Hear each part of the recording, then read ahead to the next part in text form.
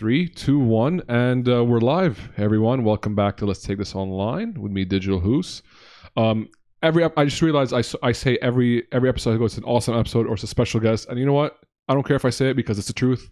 Awesome episode with a special guest today, so that's double of that. I have with us an ex-colleague of mine, friend of mine, very smart individual. Someone actually we did a panel together earlier this year. That was quite interesting. She's a data scientist, but from a different angle than most of us know. So, for example, we had Andrew coming on. He did data science from academic. He actually never worked in it. He was academic. We're going to have other data scientists come on, maybe from more of a client side, more of data specific area. But now she is a data scientist from the agency side, which is actually probably the most interesting for me because I think the things you can do here in that realm is massive. So we have Melissa Moubarak here. Hello, hi. Thanks for coming on. Appreciate it. Coming on a Saturday, early morning. This is so much fun sitting here in your awesome man cave with us, surrounded by Star Wars. I can feel the Force being with me. Oh yeah, for sure. Luke and Leia are with us. I'm a full nerd, but not the new ones. I'm not a big fan of the new ones. I don't know if you watched them. They're not that good. Yeah. Well, I'm actually surprised that they're not that bad. You know what? Anything's better than episode 1. Because we all hate Jar Jar Binks because he ruined our lives. Anyway, let's get straight into it.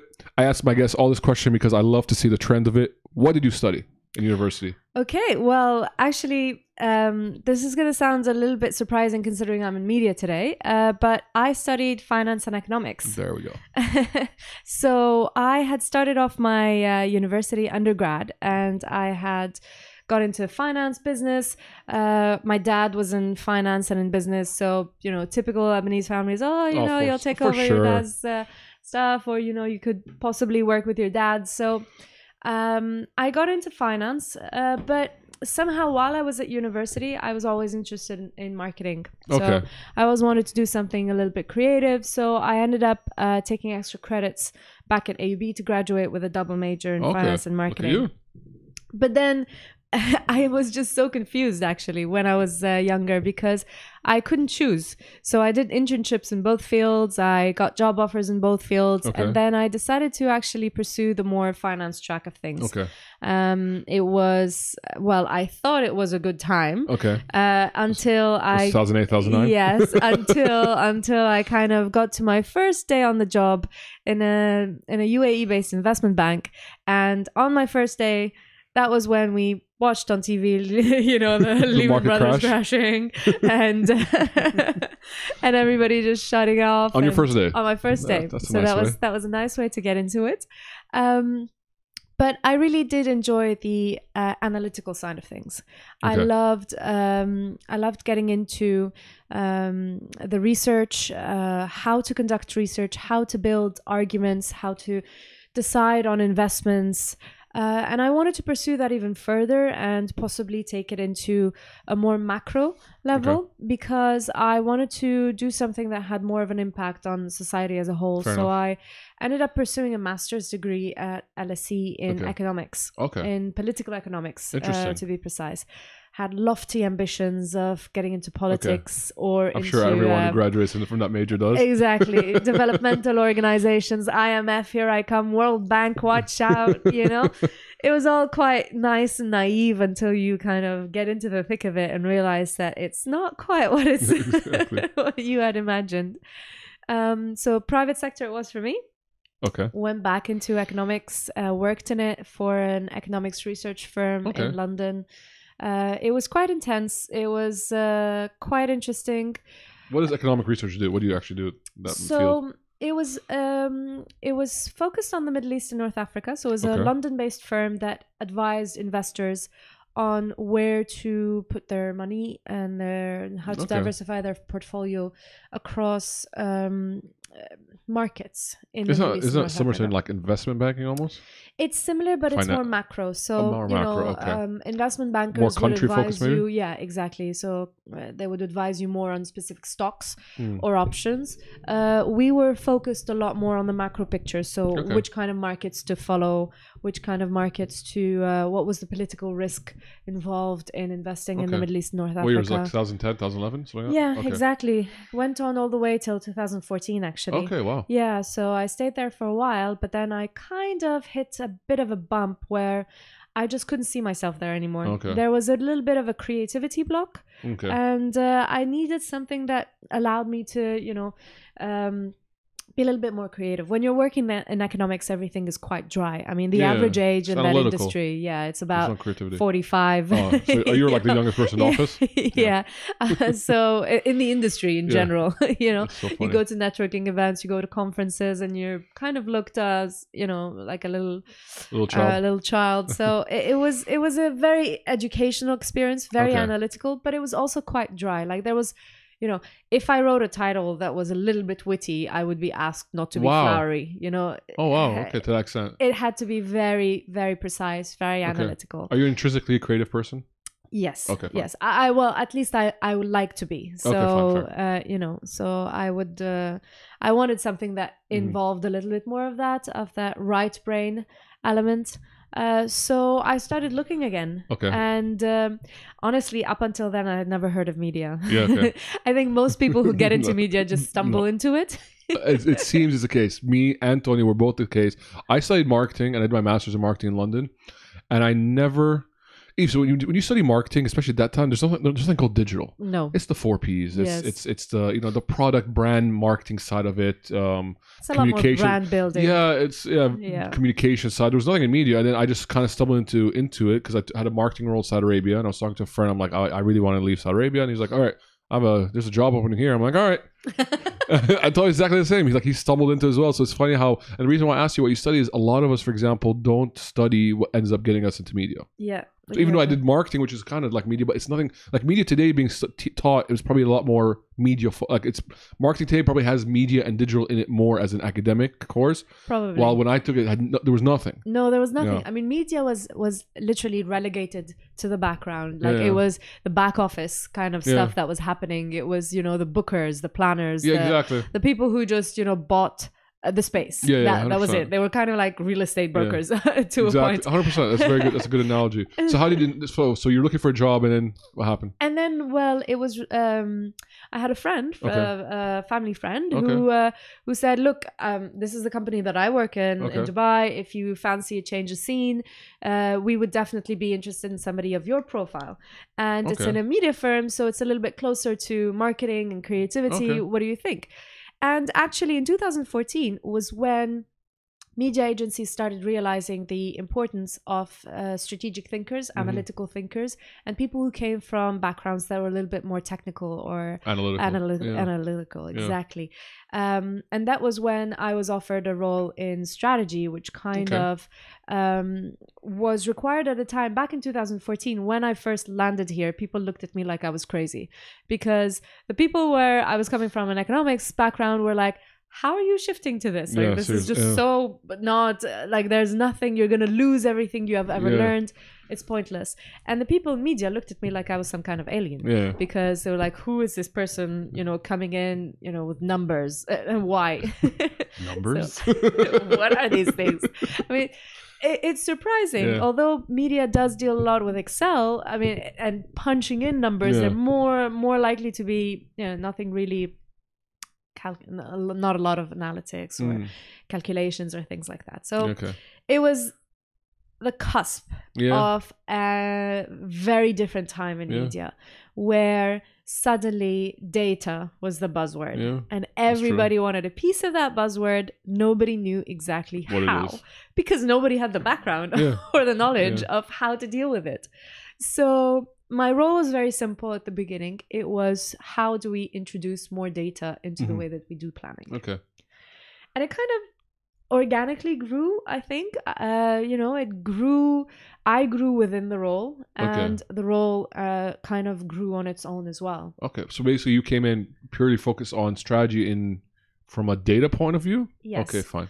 Initially, it was just thought to be about research. So it was just about, hey, we have some tools, we don't really use them. How do we make, basically the never-ending question is, especially for media, how do we rationalize our decisions?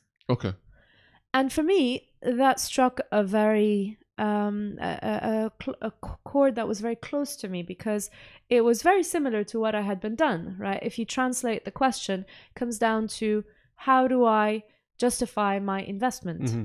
And for me, with a background of financial investment banking and then in economics and But from your background, that's something you would have to do all the time. You always have to justify. Exactly. Yeah. So you always have to decide how best to invest your money. Mm-hmm. So whether it's a pool of money or whether it's a pool of advertising money, and whether you're spending it across different markets of the Middle East or different stocks, or you're spending it across different channels and touch points, it's the same logic. You need to rationalize your investment. How do you diversify your investment? How do you make sure you cover your bases? How do you make sure that you are getting the most return on your investment? 100%.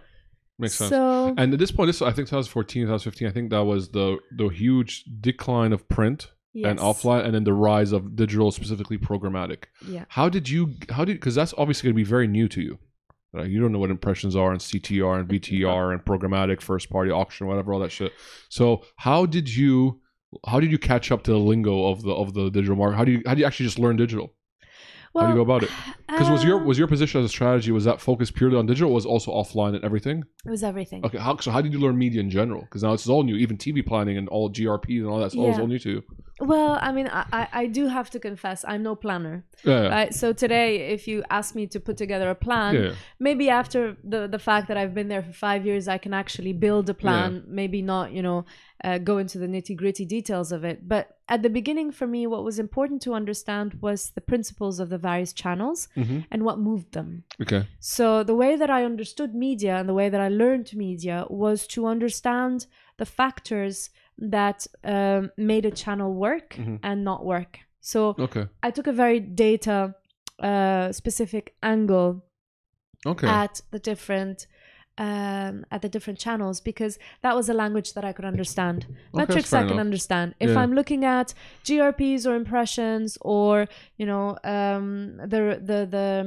balance sheet of a stock, for me they're all just the same investment. They're just all numbers, right? Yeah, I like the way. So you looked at it from a way that was familiar to you. Exactly. That makes a lot of sense. While at the beginning I might not have understood exactly what an impression stood for or why it was important or what was the consequences of it, I just looked at it as a figure. And then the knowledge came afterwards. Makes total sense. That makes total sense. Tony was I was talking to Tony about it, and he was saying something very similar. Where he was saying that when he moved to digital, he tried to rationalize it through what he knew in offline and create that. So that's a smart approach, I guess you did it. Yeah, I really like that. Actually, funny enough, I actually started off in offline planning the first 6 months, and I was in Publicist Group, and then I moved it to digital. And just basically learned all the acronyms from the first week. I just had a cheat sheet, and because so many goddamn acronyms, so many acronyms. All right, cool. So now you're now an agency. You're looking at data. Was it always focused? So let's think digital, because I like to focus there. So when you're looking at digital and data, we always focus on, for example, third-party cookie data. Is that what you're focused on, or you focus on data? So what kind of data are we actually talking about? Sure. Well, this is where it gets tricky because there are multiple areas of data science when it comes to media. The first element of it is a little bit more research driven. So it's about how do you utilize the data that you have available to understand consumers. It's a lot more strategic based. So it's about using surveys, questionnaires, but also your first party campaign data, your first party website data. Increasingly, we are looking to integrate much more digital sources of data, such as your not particularly the sources, but rather how do we combine the sources, looking at how best to use DMPs if necessary, looking at how best to fuse multiple data sources from your digital campaigns and websites and assets to understand the consumer better. So a very big part of that has to do with the use case of the consumer journey. The other element of it has to do with the post-campaign analysis. And that is where the measurement comes in. And this is where most digital planners are familiar with, because this is the analytics part, kind of looking at the performance of the campaign afterwards. How do we analyze what went well, what didn't went well? How do we optimize it? And how do we tribute certain sales or certain actions back to our actions, back to our campaign. So there are really, the pre-campaign and then the post-campaign side of things when you talk about data science in media. Okay, fine. Okay, let's backtrack, guys. How do we define data science? If you would. If I would define data science, I guess it's really a mix, and it's a very, very new word that is based on very old words. Yes. It's a combination of the disciplines of statistics, econometrics, research, digital analytics into one. Okay. So it kind of brings these various elements that initially were separate and that today are required to work much more closely together in order to achieve the kind of results that are expected of the industry. Okay. Because... Are they business results? Yes. Okay. The age-old question remains the same. How do we rationalize our investment in multiple touch points? And how do we measure, or how do we ensure that we are getting the return on our investment? Okay. So the question hasn't changed. Yeah. The tools that we have at our disposal have developed. Yeah. They have evolved. We now have better tools. We have more sophisticated methodologies, and we have more data sources. Okay. And I think the best data scientists are the ones who are able to look at all of these in unison and actually make sense of the big picture. That's so interesting.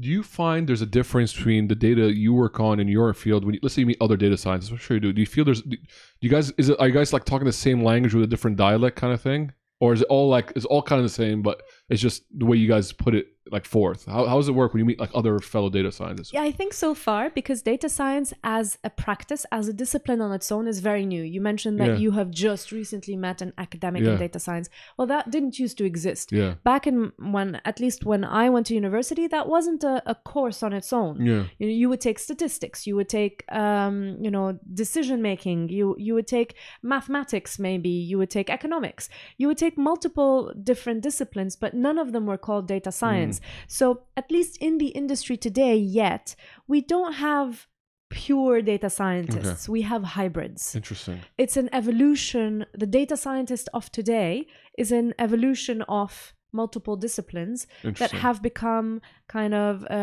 polymaths, where they have learned a little bit of statistics, they've learned a little bit of digital media. So they've kind of combined things together. The language that each one of them speaks is their native language. Yeah. So if you speak to coders or to people who are engineers at the base, they're going to talk a completely different language that is a lot more technical. If you speak to the statisticians at the base, they're going to talk to you about their mind is going to go a lot more towards the modeling side of things. Okay. So it really depends, and this is where I believe the biggest challenge in data science is today. Yeah. How can we all speak the same language? Translation. Yeah. That's so interesting. It's translation. Do you have any what's your background? Obviously, so are you you're into coding? Is that your thing? It's not. I mean, I've been exposed to it, but I'm not a coder. Okay, so when I do speak with coders, I can understand the logic, but actually typing it out, and I took recently, oh my God, it was so funny. A Python course, what did you take? No, I went to the Google Masters data and attribution classes, and one of them was on their Big Data Studio. Okay. And it was about coding in R, and I was it was about coding, and it was about just different coding languages, and we were required to kind of put together sounds like my nightmare. A code to come up with a way to understand the website data. Oh wow. And so I struggled because it's not something that I work on a day-to-day basis. The logic I understood, the sequencing I understood, but I didn't have the vocabulary. So do you think a data science should have all of those, or can you have a team where someone can be the strategic thinking of data science while someone else can be the coding person? How do you think it would be the right approach? Because like, for example, every time I talk to data scientists, a lot of time they would be like, yeah, we're like the only ones in the company. I'm like, but that doesn't make sense. Like just like you have planners in media, you have an offline planner, digital planner. I understand we have hybrids, but also there has to be someone who's like an expert at programmatic, because not everyone can be. And I'm sure there's the same thing with data. Because I realized a lot of times, like when I spoke to Andrew and he was very academic, he was very strategic. Even though he's done, even though he did courses in Python and stuff, I'm sure there will be another guy who will probably be better at that. So how do you think the right approach would be? It would probably be to have like a team, right? I think it's... Can one person handle all of those? Because there's so many different, like even data science is probably broken up into so many different realms, right? Yeah, I think as data science becomes established as a product and as a discipline within the agency world and even within the marketing world as a whole, yes, you will have teams. Because as I mentioned, people come from different backgrounds and today they bring multiple expertises. So you always need at the head of the team a hybrid that can understand, although perhaps not execute all the elements. So this would be your team leader. But yes, you would then have multiple specialties underneath you. These would include people like statisticians who are able to conduct your models. Then you need people who are more into coding, who would be able to get the best out of your digital data. You need people who are into digital analytics, who will be able to help you create the dashboards.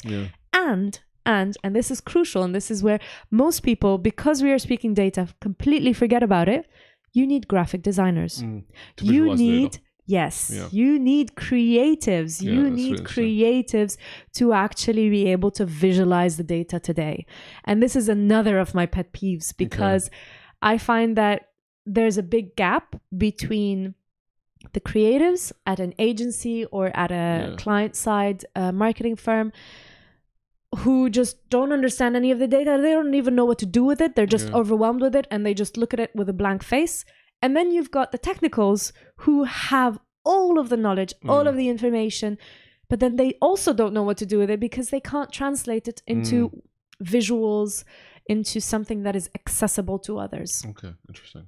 That's very interesting. Do you want to ask you, for example, so I've recently just gone into data, right? But I have no idea. I don't know anything about data science, right? For me I've kind of got into it from a very logical point. For me, I just follow the logic, right? For example, like I got in my current role I got into digital transformation. I don't know anything about digital transformation, right? I'm a media guy, but I kind of got into it and I just kind of followed a lot. For example, I looked at our data. We had to, deduplicate data. Yes. So for me, I realized there's a strategic data direction we have to go with that. Me not knowing anything about data, but I put together a team of people who knows the technicalities of it. So that's kind of how I got into it. Am I a data scientist? No. Do I understand data? I think I do, but not from anything technical. I know how to look at it. I know how to go about it. I know how to acquire it. I know the direction to cleanse it, but then I don't know nothing about the technicalities. Tell me code something, I'll be like, I have no idea what you're saying. But that's okay because I think it's kind of similar if you would take the example of digital marketing or digital planning, right? Like sometimes there will always be elements of what you do that you don't quite understand the back end of it. You don't need to. You don't need to. If you are leading a team of, and again, as data science evolves and as the discipline becomes more established, then we will have specific guidelines for what it means to be a data scientist. Yes.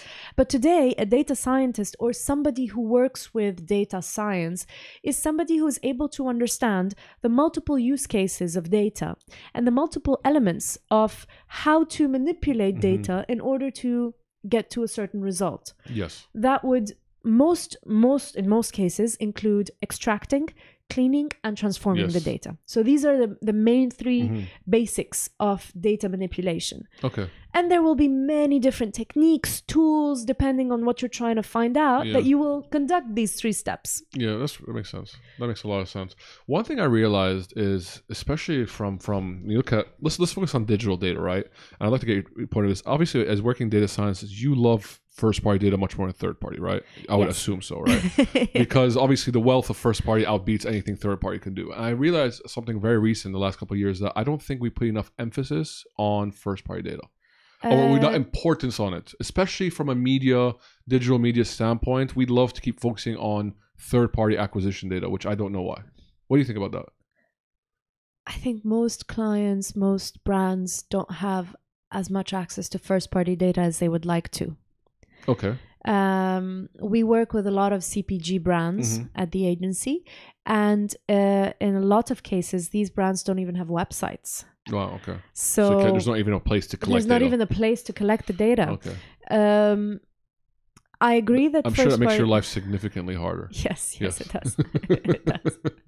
Well, Especially today with the changes in the data landscape, the changes in the digital landscape where privacy is becoming of so much more importance, where GDPR and other laws are coming into place, where we're facing the inevitable death of the cookie, we realize that collecting third-party data is going to be kind of limited and more limited as we go along. Yes. So that's why we are putting in place what we're calling long-term data strategies for our various clients, where from today we start putting in place data collection methodologies. Like a landing page, for example? Landing pages, websites, CRM. Yes. So it really is a very beautiful world of multiple sources of data that today either don't exist or are not connected. And this is where the role of the data science lead comes 100%. in. It's the person who has a vision for what we would like to do with this data. How is it going to be useful for us? And how do we get to collecting it and using it in the right way? Yeah, it's so interesting. I was talking yesterday, you know Stacey Fisher from Hearts and Size? She's the head of digital. She was awesome. She came on yesterday. We did like an hour and a bit. And we were talking about, and there was something I brought up, which I love this example because it's so logical and simple about data collection. I'm sure you'd love it. You know Kevin Hart, the comedian? Don't you realize, a lot of people don't realize this, that at some point, not a lot of people heard of Kevin Hart and then he just blew up and it kind of came out of nowhere. Yeah. And I started looking into it, and he did an interview, or there was another comedian talking about what Kevin Hart used to do at all his little shows. I used to do it because he used to do a lot of those small clubs, and I think it was the East Coast, like a couple hundred people. He would have someone every single show walk up to everyone and collect their email address, and he did that for every show year on year on year, to the point that he had a wealth of first party email data. Thousands strong. So when he started to blow up, he would now start to personally invite these people, and now those people, they would invite their friends, and that's how he blew up. And he did it in such, I'm sure he didn't even think about it from a data point of view. For him, it was logical. Yes. And when I heard about it, I'm like, that is the most simplest, most beautiful way when I think about data and the use of data. What more relevancy do you want than a person going to a comedy show willing to give their email to a comedian so they can keep going to his comedy show? And the use of that is now he's worth hundreds of millions of dollars. He's one of the biggest comedians on the planet. Isn't that crazy? It's not crazy at all. It's basic marketing. It's the principles of brand building. That's what I find crazy about it. It's so simple and logical, yet most people don't you have do it. billion-dollar corporations that don't even think about it. That, you know what I mean? That for me is the part I go like, it's so simple in essence. One thing that you said was CRM data, and this is something I want to talk to you about, is I feel that, especially moving to client side and understanding CRM data, and then I look back at the clients I used to work with, I feel that most clients silo their data. Very much. And I don't know why. Or they don't understand that their data has so much potential to do so much more with, even outside of CRM in terms of marketing and media, but they don't do that. Why do you? I'm sure you see it too, and I'm sure it's something that drives you crazy, especially when I understand CPG is a bit harder because they have to sell their goods within like Carrefour or wherever these other places. But then you have, for example, real estate and automotive and these ones that collect data and it goes into a CRM, but then it kind of just sits there and goes through a sales funnel without a thought about what else can I do with this data. And this is partly because of the lack of knowledge. So it's actually a mixture of factors in the way that I've understood it by working with multiple clients over the past few years.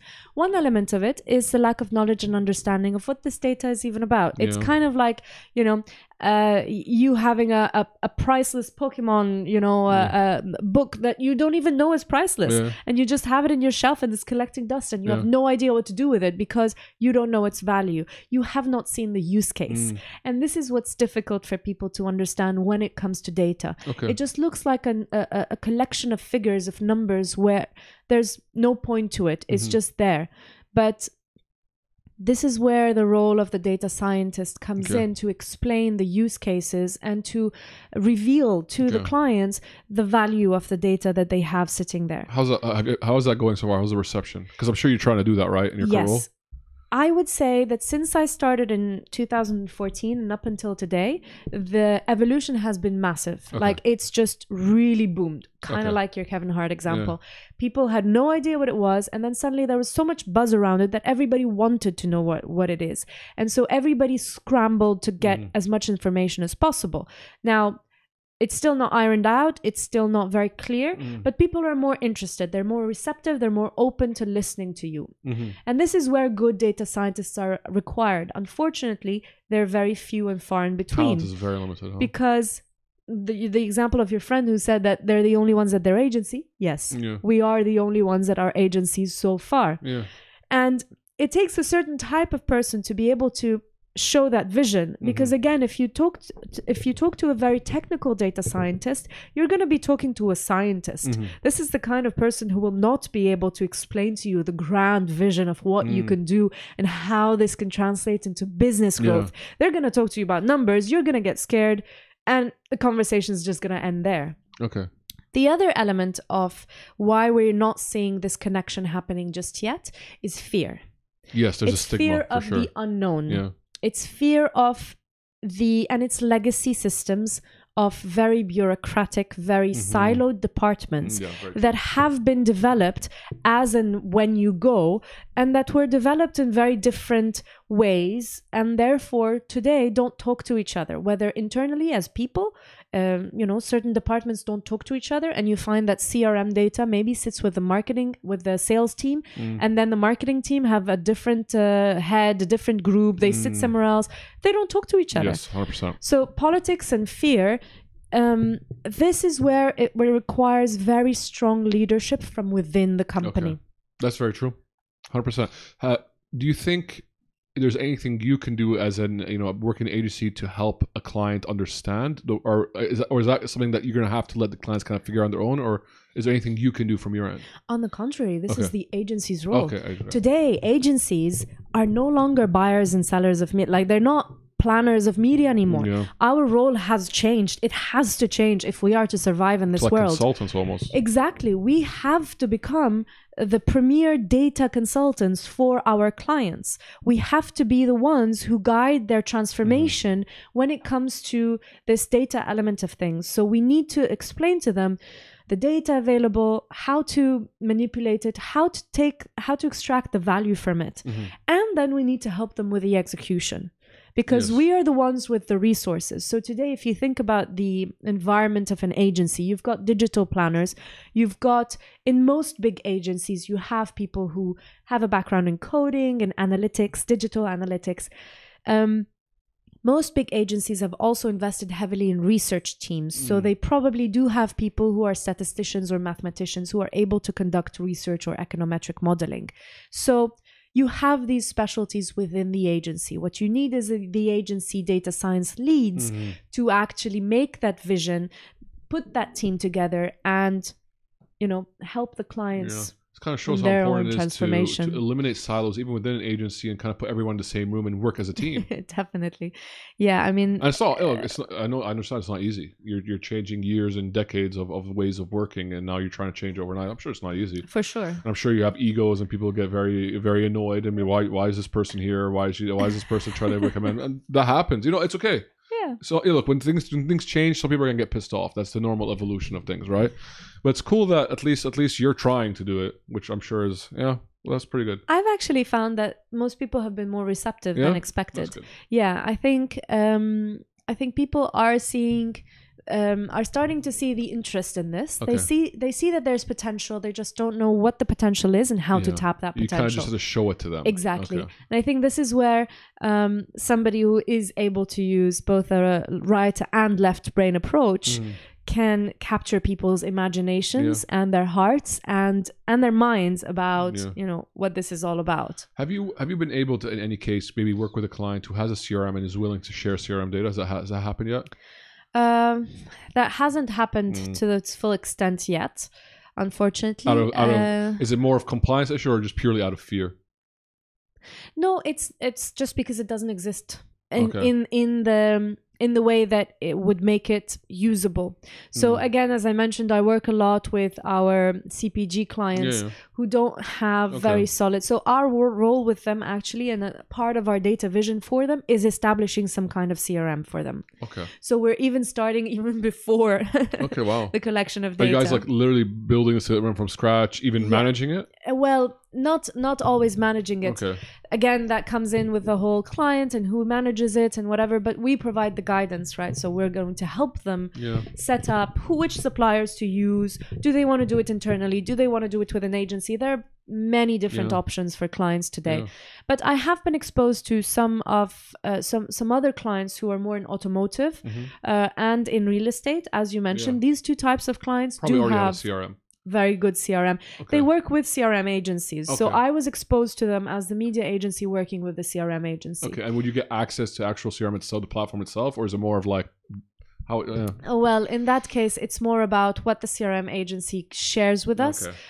It also, another issue there depends on agencies. Yes. Right. So today, a lot of the times, agencies are from different groups. True. And so clients work with agencies across groups. And competing groups. Competing groups, which makes things a little bit trickier when it comes to data sharing. Yes. And that's where, you hit some roadblocks where you have visibility but not full visibility. Yeah, that's what I've kind of gone to a place is now I think instead of segregating, I think you should put everything to one agency. If there's an agency that does everything, even manage the CRM for me, why not?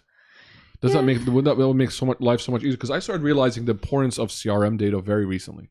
Because obviously when you're in media, you don't really, especially when you're a planner and stuff, you don't see the end result because you're focused on third party.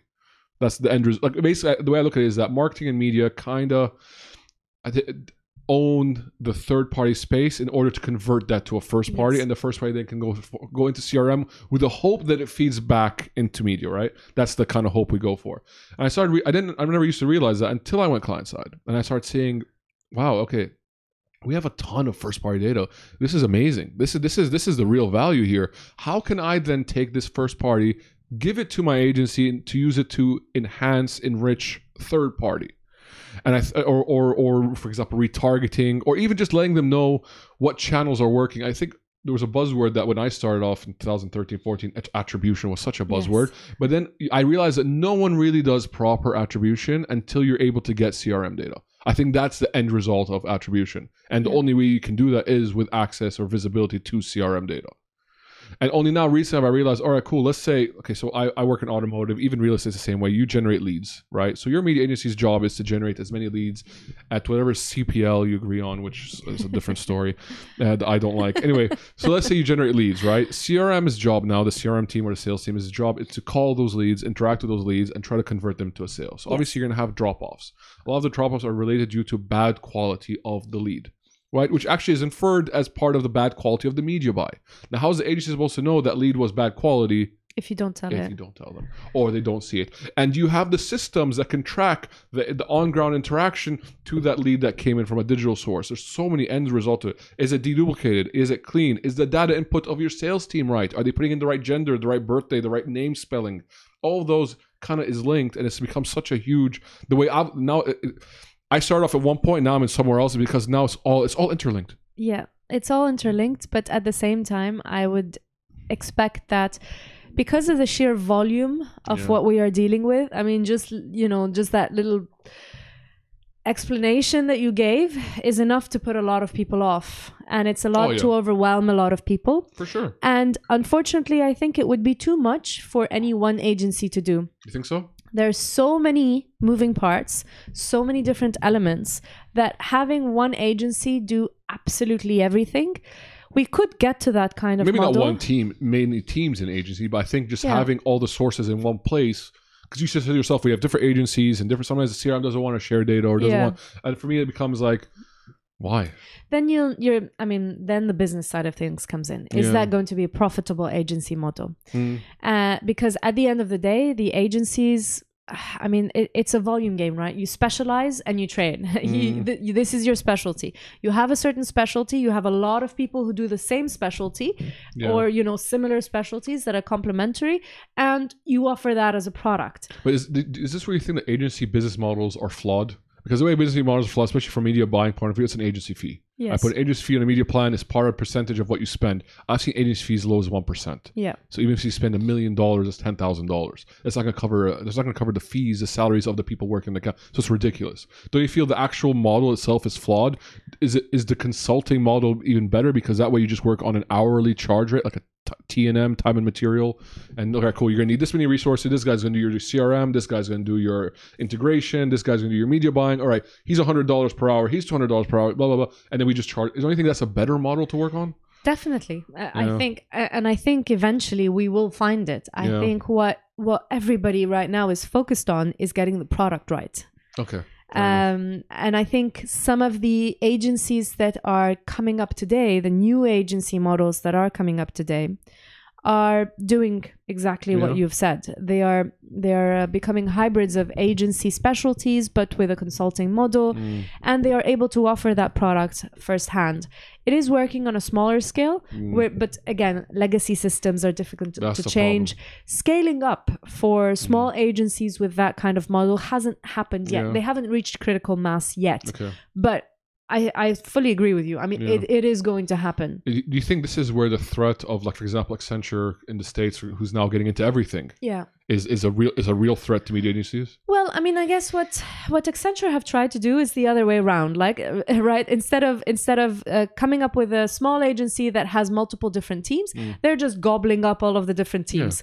And so eventually they will all be under the same group, and they will do exactly what you're saying. And I think a lot of the big agency groups are following suit. They're capturing. I mean, today agency groups have like what bought Epsilon. Yeah, that was a big acquisition. and IPG have Axiom, which is very much into the data source of things, especially for the US and Europe. They've got CRM companies like MRM.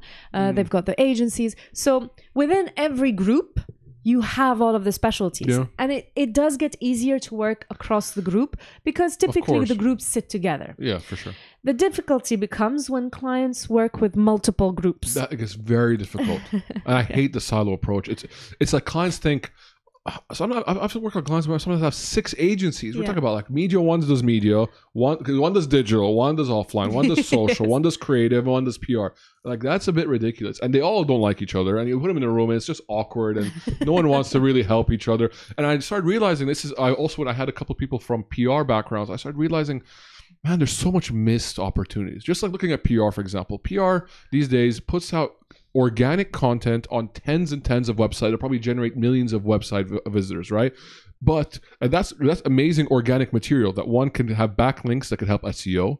One that could generate. So if I put a tracker on it, I could now, instead of me hitting 10 million impressions, I could hit 1 million because there's already material out there that people are organically reading. But you know what? We're not doing that. SEO sits on its own. Media is kind of buying the same impression of someone probably saw the organic article, but now we're going to spend money on him. I'm like, what a waste of money. If everyone just decided, let's get over ourselves, get over our egos, get over this boundaries, we can actually generate so much ROI for the client. I think that's a client thing. I think that's where it falls on the client, unfortunately. I agree. I don't think it would be very well received if agencies come over and say, "Oh, look, we're gonna do everything under." I mean, it's being done. Some agencies are trying to do it, but until clients realize the importance of this cohesiveness and this integration, it needs to be led by a strong client. And you are seeing the value of that once you move to the client side. But on the agency side of things, you just see the frustration of, oh, the client wants me to work with somebody else. I'm just going to try to do it, but it's not working. That only makes sense. It definitely has to be client-led. I think the clients that are basically hiring from X agencies are the ones who are then slowly changing it. Yes. I think but at the same time, one thing I found here is also talent is limited, but when talent then moves, it brings with it so much. I think resources. One thing that's been fascinating me about data itself is the aspect of cleansing and maintaining data, which I think on its own is an arduous task, right? Because I actually tried to do it and it took me months to even understand the concept. What do you think is the right way? First, how do you maintain data when when you have data input itself has human error involved? What do you do then? For example, let's say you go to American Eagle, you buy something, someone takes your information. Even that data input has to be so monitored and done properly because that can affect so much. What do we do then? Because I see, for example, I'm sure you work with clients or you've heard or you talk to colleagues, for example, where you realize the quality of data is not good. And that basically harms everything. Yeah, I mean, I understand your frustration, unfortunately, and as a former statistician / econometrician, I'm going to tell you that there's always margins of error. And you always have to be, only confident to a certain extent. What's an acceptable margin of error? Is there like a standard deviation, like rule of thumb kind of thing, or not really? Well, I mean, anything between a confidence level of 80% and above, Okay. you're fine. Okay. In some cases, you'll start with 70%. You'll say, okay, fine, this is what I have to work with, and I will work and I will improve as I go along. The biggest issues for me is, first of all, a lot of people would say, oh no, it's not clean, it's not very good quality, we're not going to use it. I'm not of that school of thought. I try to feel just because it's not perfect doesn't mean it's not useful. And then you need to start somewhere. We really are very far behind. And we will need to improve as we go along. But unless we mess up and we fail fast, we're never going to get where we need to go. And so this whole approach of waiting until the stars align and the data aligns and the regression lines align, sorry, nerdy joke, it's not going to get us anywhere. Interesting. So when it comes to collecting, cleaning up, and maintaining data, there does need to be a holistic approach for multiple types of data sources, because each one of them requires something very different. When you're working with TV data, for example, it's going to be very different than when you're working with CRM data or when you're working with unstructured social data. And then the power in that is amazing, but also the cleaning up of that requires so much effort. So how'd you go about it? I want to hear, for example, I'll give you an example. When I did the data cleansing, basically we required a software that helps us, for example, deduplicate data. And there's obviously softwares can't do everything 100%. Then I would have to outsource to a manual team to actually fix it. Yes. Let's say when you have that's like CRM data. I think it's more tangible. I don't know if that's the right word for it. It's more structured. Okay. So what do you do when you have unstructured data? What's an example of unstructured data? Unstructured data is, for example, comments on your page. Okay, interesting. So comments on your page is first-party data that you can download from your, for example, from your Facebook Business Manager. But that's very unstructured data because comments are written in a natural language. They're written in multiple different languages, sometimes dialects, it's transliterated, slang. Right? They translate badly. They're emoticons, etc. And so we have tried, for example, to look into an exercise where we can try to clean up that data and see if we can identify certain patterns, certain types of interactions that people have with our brand. And it's, again, going to be a combination of a little bit of manual work, at least in terms of putting the logical statements that or the logic of how you want to structure that data. So you need to move it from unstructured to structured, and then you need to clean it up accordingly. This is where some softwares can come in to help you. Artificial intelligence is going to have to be the key to that. I know it's a buzzword, and I know that in a lot of cases, people don't understand what it actually means, but artificial intelligence is basically the machine learning of softwares that allows them to eventually carry out certain repetitive tasks by picking up understanding of certain things in a much faster and better way than we could ever do it manually. That's really interesting. So are you working with any kind of person who's helping with that aspect of AI? In media? I mean, I think we're still very early stages. Very early stages. And I'm not the kind of person who wants to jump into things before we have the basics right. Fair. So artificial intelligence is going to improve the way that we do things. It's going to improve our processes. It's going to make them much quicker. But unless we have the basics in place, the right logics, the right structures, the right rules, artificial intelligence is not going to deliver on what it was meant to do. And this is where you get into the hype, and people tend to invest a lot of money in certain things, and then they don't see the result and they scrap it. No, there's a problem. I understand your frustration there. One thing, because you talk about unstructured data, and it's so interesting that you can actually, you can take that social data. Then what? Let's imagine you get unstructured data, unless you find a way to try to cleanse it or something. Let's say you actually do all that. Then what can you do with that data?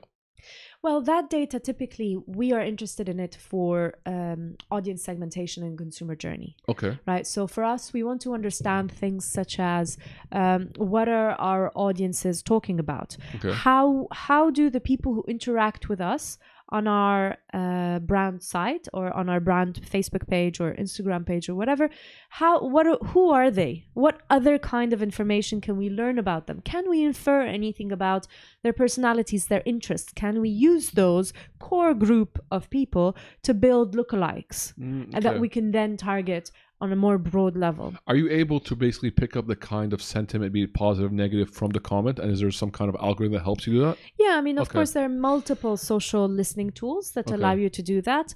And social listening tools are embedding more artificial intelligence or machine learning softwares that also allow them to improve how they are doing things.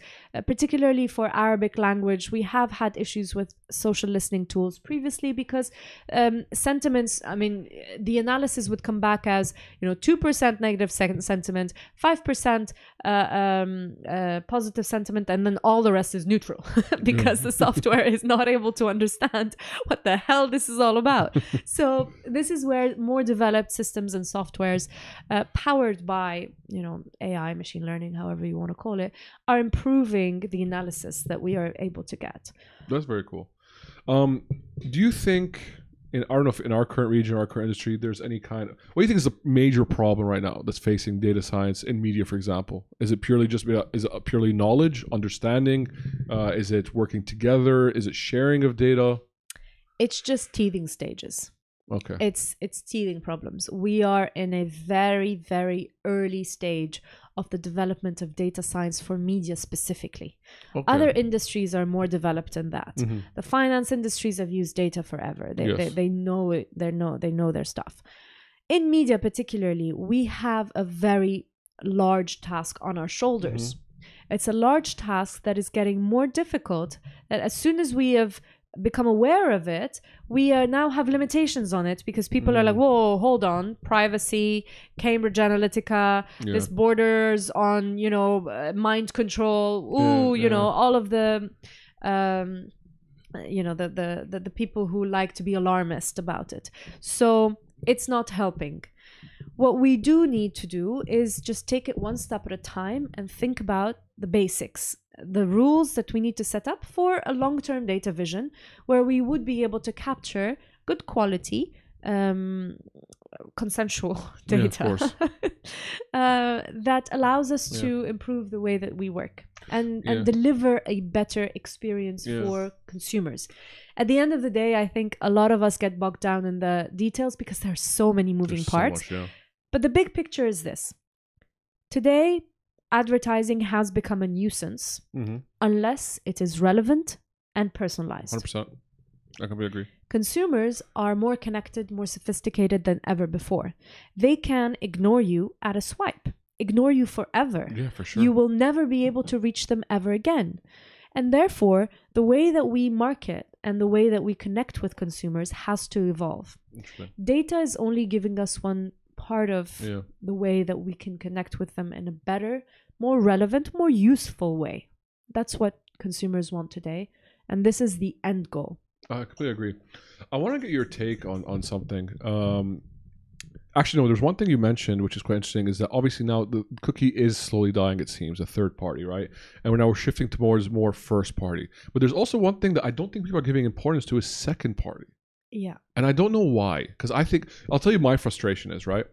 You have things like a DMP, let's for example, right? DMP is using third party mainly. There's some first party, and then there's a part you can use for second party. Let's imagine the third party is dead now, right? The compliance issues, GDPR, we're done with it. Now, people think that DMP will die. I don't think the DMP will die. I think the aspect of the DMP will die because there's still a part of first party that can aggregate and second party. Yeah. One thing I'm finding, because second party sits with the supplier, right? It's their data that they build, their taxonomies, their segmentation from their end that they can pass on to us that we can use in media buying, and then they get paid a data fee for it.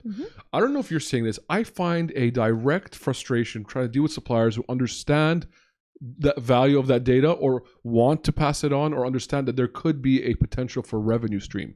I'll give you an example. A lot of suppliers are still very focused on the banner side of business, which I find is ridiculous. I think the banner is dying. Stop selling me impressions on a CPM for this leaderboard. Instead, because for example, let's say you're real estate, or let's say you're automotive, let's say you're a product that's oriented towards a specific segment. right? So you think the only people reading about real estate are going to be interested in real estate, right? But so that means you'll never spend on portals or publishers or sites that are not related to real estate. So you're only going to spend on real estate because that makes sense to you. But that audience probably goes in other places. That audience might want to read about gaming because they're a gamer, but they like to buy real estate too, right?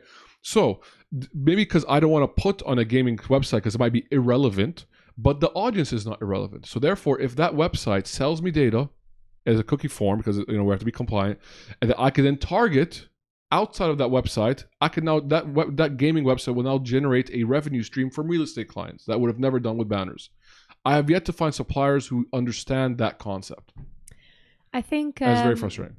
Yeah, I mean, I totally understand your frustration, and it does come down to the business model, right? Yeah. So today, the supplier is selling you a product which is real estate, kind of real estate on digital sites. Mm-hmm. This is the main product that they are selling you. If they give you their entire treasure trove sitting behind that, it's kind of like they're shooting themselves in the foot. So it will be more difficult. The value of second-party data today that I feel is being untapped is from client to client, and it's not from supplier to client. Okay. So it's not about trying to partner with the suppliers or the publishers, because the publishers will always try to sell you an audience that they will keep control of, so that you keep coming back to them. The value could be in data partnerships. And this is something that we are working on, and that is slowly gaining a little bit more momentum. It's still very early stages because of the two things that we mentioned before: fear and ignorance. So not enough knowledge of the power of that, and then fear of, wait a second, but if I am sitting on such an important and valuable source of information, I need to make the most of it before I can share it with anybody else. There is that kind of mentality. But what we are seeing is what the data sharing that needs to happen is, for example, between telecom companies and other clients. Telecom companies have whole huge sources of data that they have and that they're sitting on. In other markets, more developed markets, they have actively started monetizing it. Not yet in our region. We are starting to talk to them about it. But the governmental fears, limitations have, stalled those conversations a little bit. The other really big source of data that you get is your supermarket data. In more developed markets, supermarkets are sharing their data, they're selling their data to clients, and therefore, especially even for CPG clients, you are able to attribute back down to sale. And that awesome. Is so valuable. But today, our conversations with big supermarket chains have kind of fallen on deaf ears, because they're only just realizing the value of what they have, and they're like, we want to use it for ourselves first. So second-party data is as important as first-party data, because somebody else's second-party data is their first-party data, right? So being able to put in place and to mediate these partnerships are going to be super important. It doesn't help also that you have big moguls like Amazon, for example, that don't share their data. E-commerce data should be very shareable. It should be one of the first things that we have access to as clients selling on a certain portal in a digital age where we require this kind of attribution more and more. 100%. I think Amazon is just trying to basically completely silo everything in it. Now it's acquisition with after buying which ad server did they buy? Seismic's ad server, and having their own DSP as well. They're basically creating a whole environment, their own. It's another walled garden that we can add to the list. So that's not going to be fun for anyone, because I think it's so limiting. I think we can do so much more, but I don't think those doors are ever going to be opened. Now, this is where some smaller players are more open to this kind of stuff. And this is where you do have the opportunity to experiment and test with smaller players, which is something that we are doing. That's good. But yes, I agree. Second-party partnerships on data sharing agreement is going to be very important in the light of, the dying cookie. Especially because you would be able to get data that is more valuable and relevant. Things like purchases or things like travel habits or things like, mobile usage. this is much more valuable Makes a lot of than sense. browsing or inferred interests that Google gives you Yeah, that's in very, terms very of true. targeting. Where do you think we're moving to? Where do you think it's gonna be? Where are we going to be in the next, I don't know, 3 to 5 years in terms of, I don't know, where data, the understanding of data, the uses of data? What do you think? What are the trends showing in your point of view? I think clients are going to become more savvy. Okay. It's going to take a long time Mhm. for that to happen. But I think with the push from agencies, clients are going to become more savvy about what to do with their data. Okay. In the first few stages, I would say over the next 2 to 3 years, the emphasis is going to be on connecting data sources. It's going to Yes. be on scrambling to find all of those different sources Yes. of data, making sense of them, cleaning them up, and putting them in one Yeah. place. That's very true. I completely agree with that. The one thing I saw, which is really, really interesting, I kind of looked at why is everyone looking at, let's take Dubai for example, or UAE. I realized something back in pre 2009, post 2010, when markets were crazy, were on fire, right? Where you're selling people. I heard stories of, you know, those like kiosks in the mall for real estate. Someone would come and buy 10 apartments from those, right? Some crate. Like I heard stories. I've never seen that. This is back in the day, Yeah. right? So I heard stories of people walking into showrooms with duffel bags and buying the whole lot. Wow. This is like before 2009 and then between 2011, 2015. To the point is that where salespeople were selling so much and companies were making so much money where no one really cared to look at data. Yes. No one cared to say, is that person's name spelled right? Hey, is the email na@gmail.com? Does that seem logically? No one cared. You know what? Because we're selling. We're selling. We're selling thousands of cars. We're selling hundreds of apartments. Times are booming now, but then the market crashed. Yeah. The market sucks today. I think now they go, oh, hold on, what's going on here? And they start looking at data, and then they realize, all right, the data we had 20 years ago is all bad. Yeah. Because no one collected or even cared to look at it. And I think that's where we are today. And I think the future is more care will go into. I'm hoping clients will learn from that mistake and start to put more emphasis on the quality of data, especially on the data input, especially when you go talk on ground. It's so funny how people don't realize how important the greeter in the showroom is, Yeah. or even the person at the kiosk in the mall is who collects that information. That person is so important. And I don't think that we give him enough importance. I'm hoping now with the learnings coming in that we're going to start realizing the importance of the basic on the ground people. Oh, for sure. Yeah. I mean, I think, they say necessity is the mother of invention. I Yeah. think recession is the mother of invention, especially when it comes to marketing suddenly becoming a lot more held accountable. Yeah. So when times are great, everybody's spending on marketing. Yeah. It's like a whole big champagne and party up in Yeah. here. But now that dollars are tight and that budgets are getting more and more limited, every single client wants to make sure that every dollar that they spend is delivering on something. Mm-hmm. And this is where we are all scrambling to say, okay, great, how can we prove the value of this so that we don't get even more budget cuts? But unfortunately, that does require budgets. Yeah, of course. 100%. So it is about finding that middle ground between investing in the longer term vision for how do you collect your data, what do you do with that data, so that in the future you can really derive the value of it. That's awesome. All right, cool. Let's wrap this up. I know that you're quite active on, like, you post a lot of content, because I know you've done a few panels. We did a panel together. Yes. Are you Yes. writing any articles these days? Anything? I am, yes. Very cool. I've got a couple of articles in the pipeline. Cool. And keep an eye out where Campaign yeah. Communicate. Where should Campaign Communicate All right, mostly. so Yeah. keep an eye out there. You usually post on your LinkedIn as well. Also, So yes. everyone, check her out on LinkedIn. If you want to reach out, talk about data, go ahead. If you Please have do. business questions, go ahead as well. Melissa Moubarak, Moubarak, Exactly. last name on LinkedIn. Definitely check her out. It's so funny that we never really interacted when I was in agency because I was so fixated in my world. But then when I started realizing we have a lot more in common than I thought, and especially after being a comment, it's funny on the panel together. It's funny how then we kind of started discussing, and I Yeah. realized that we actually have a lot of things in common in terms of the way we look at it, and that kind of is accentuated more when I went to client side. So it's been really interesting. So I'm really happy we actually got to connect on that.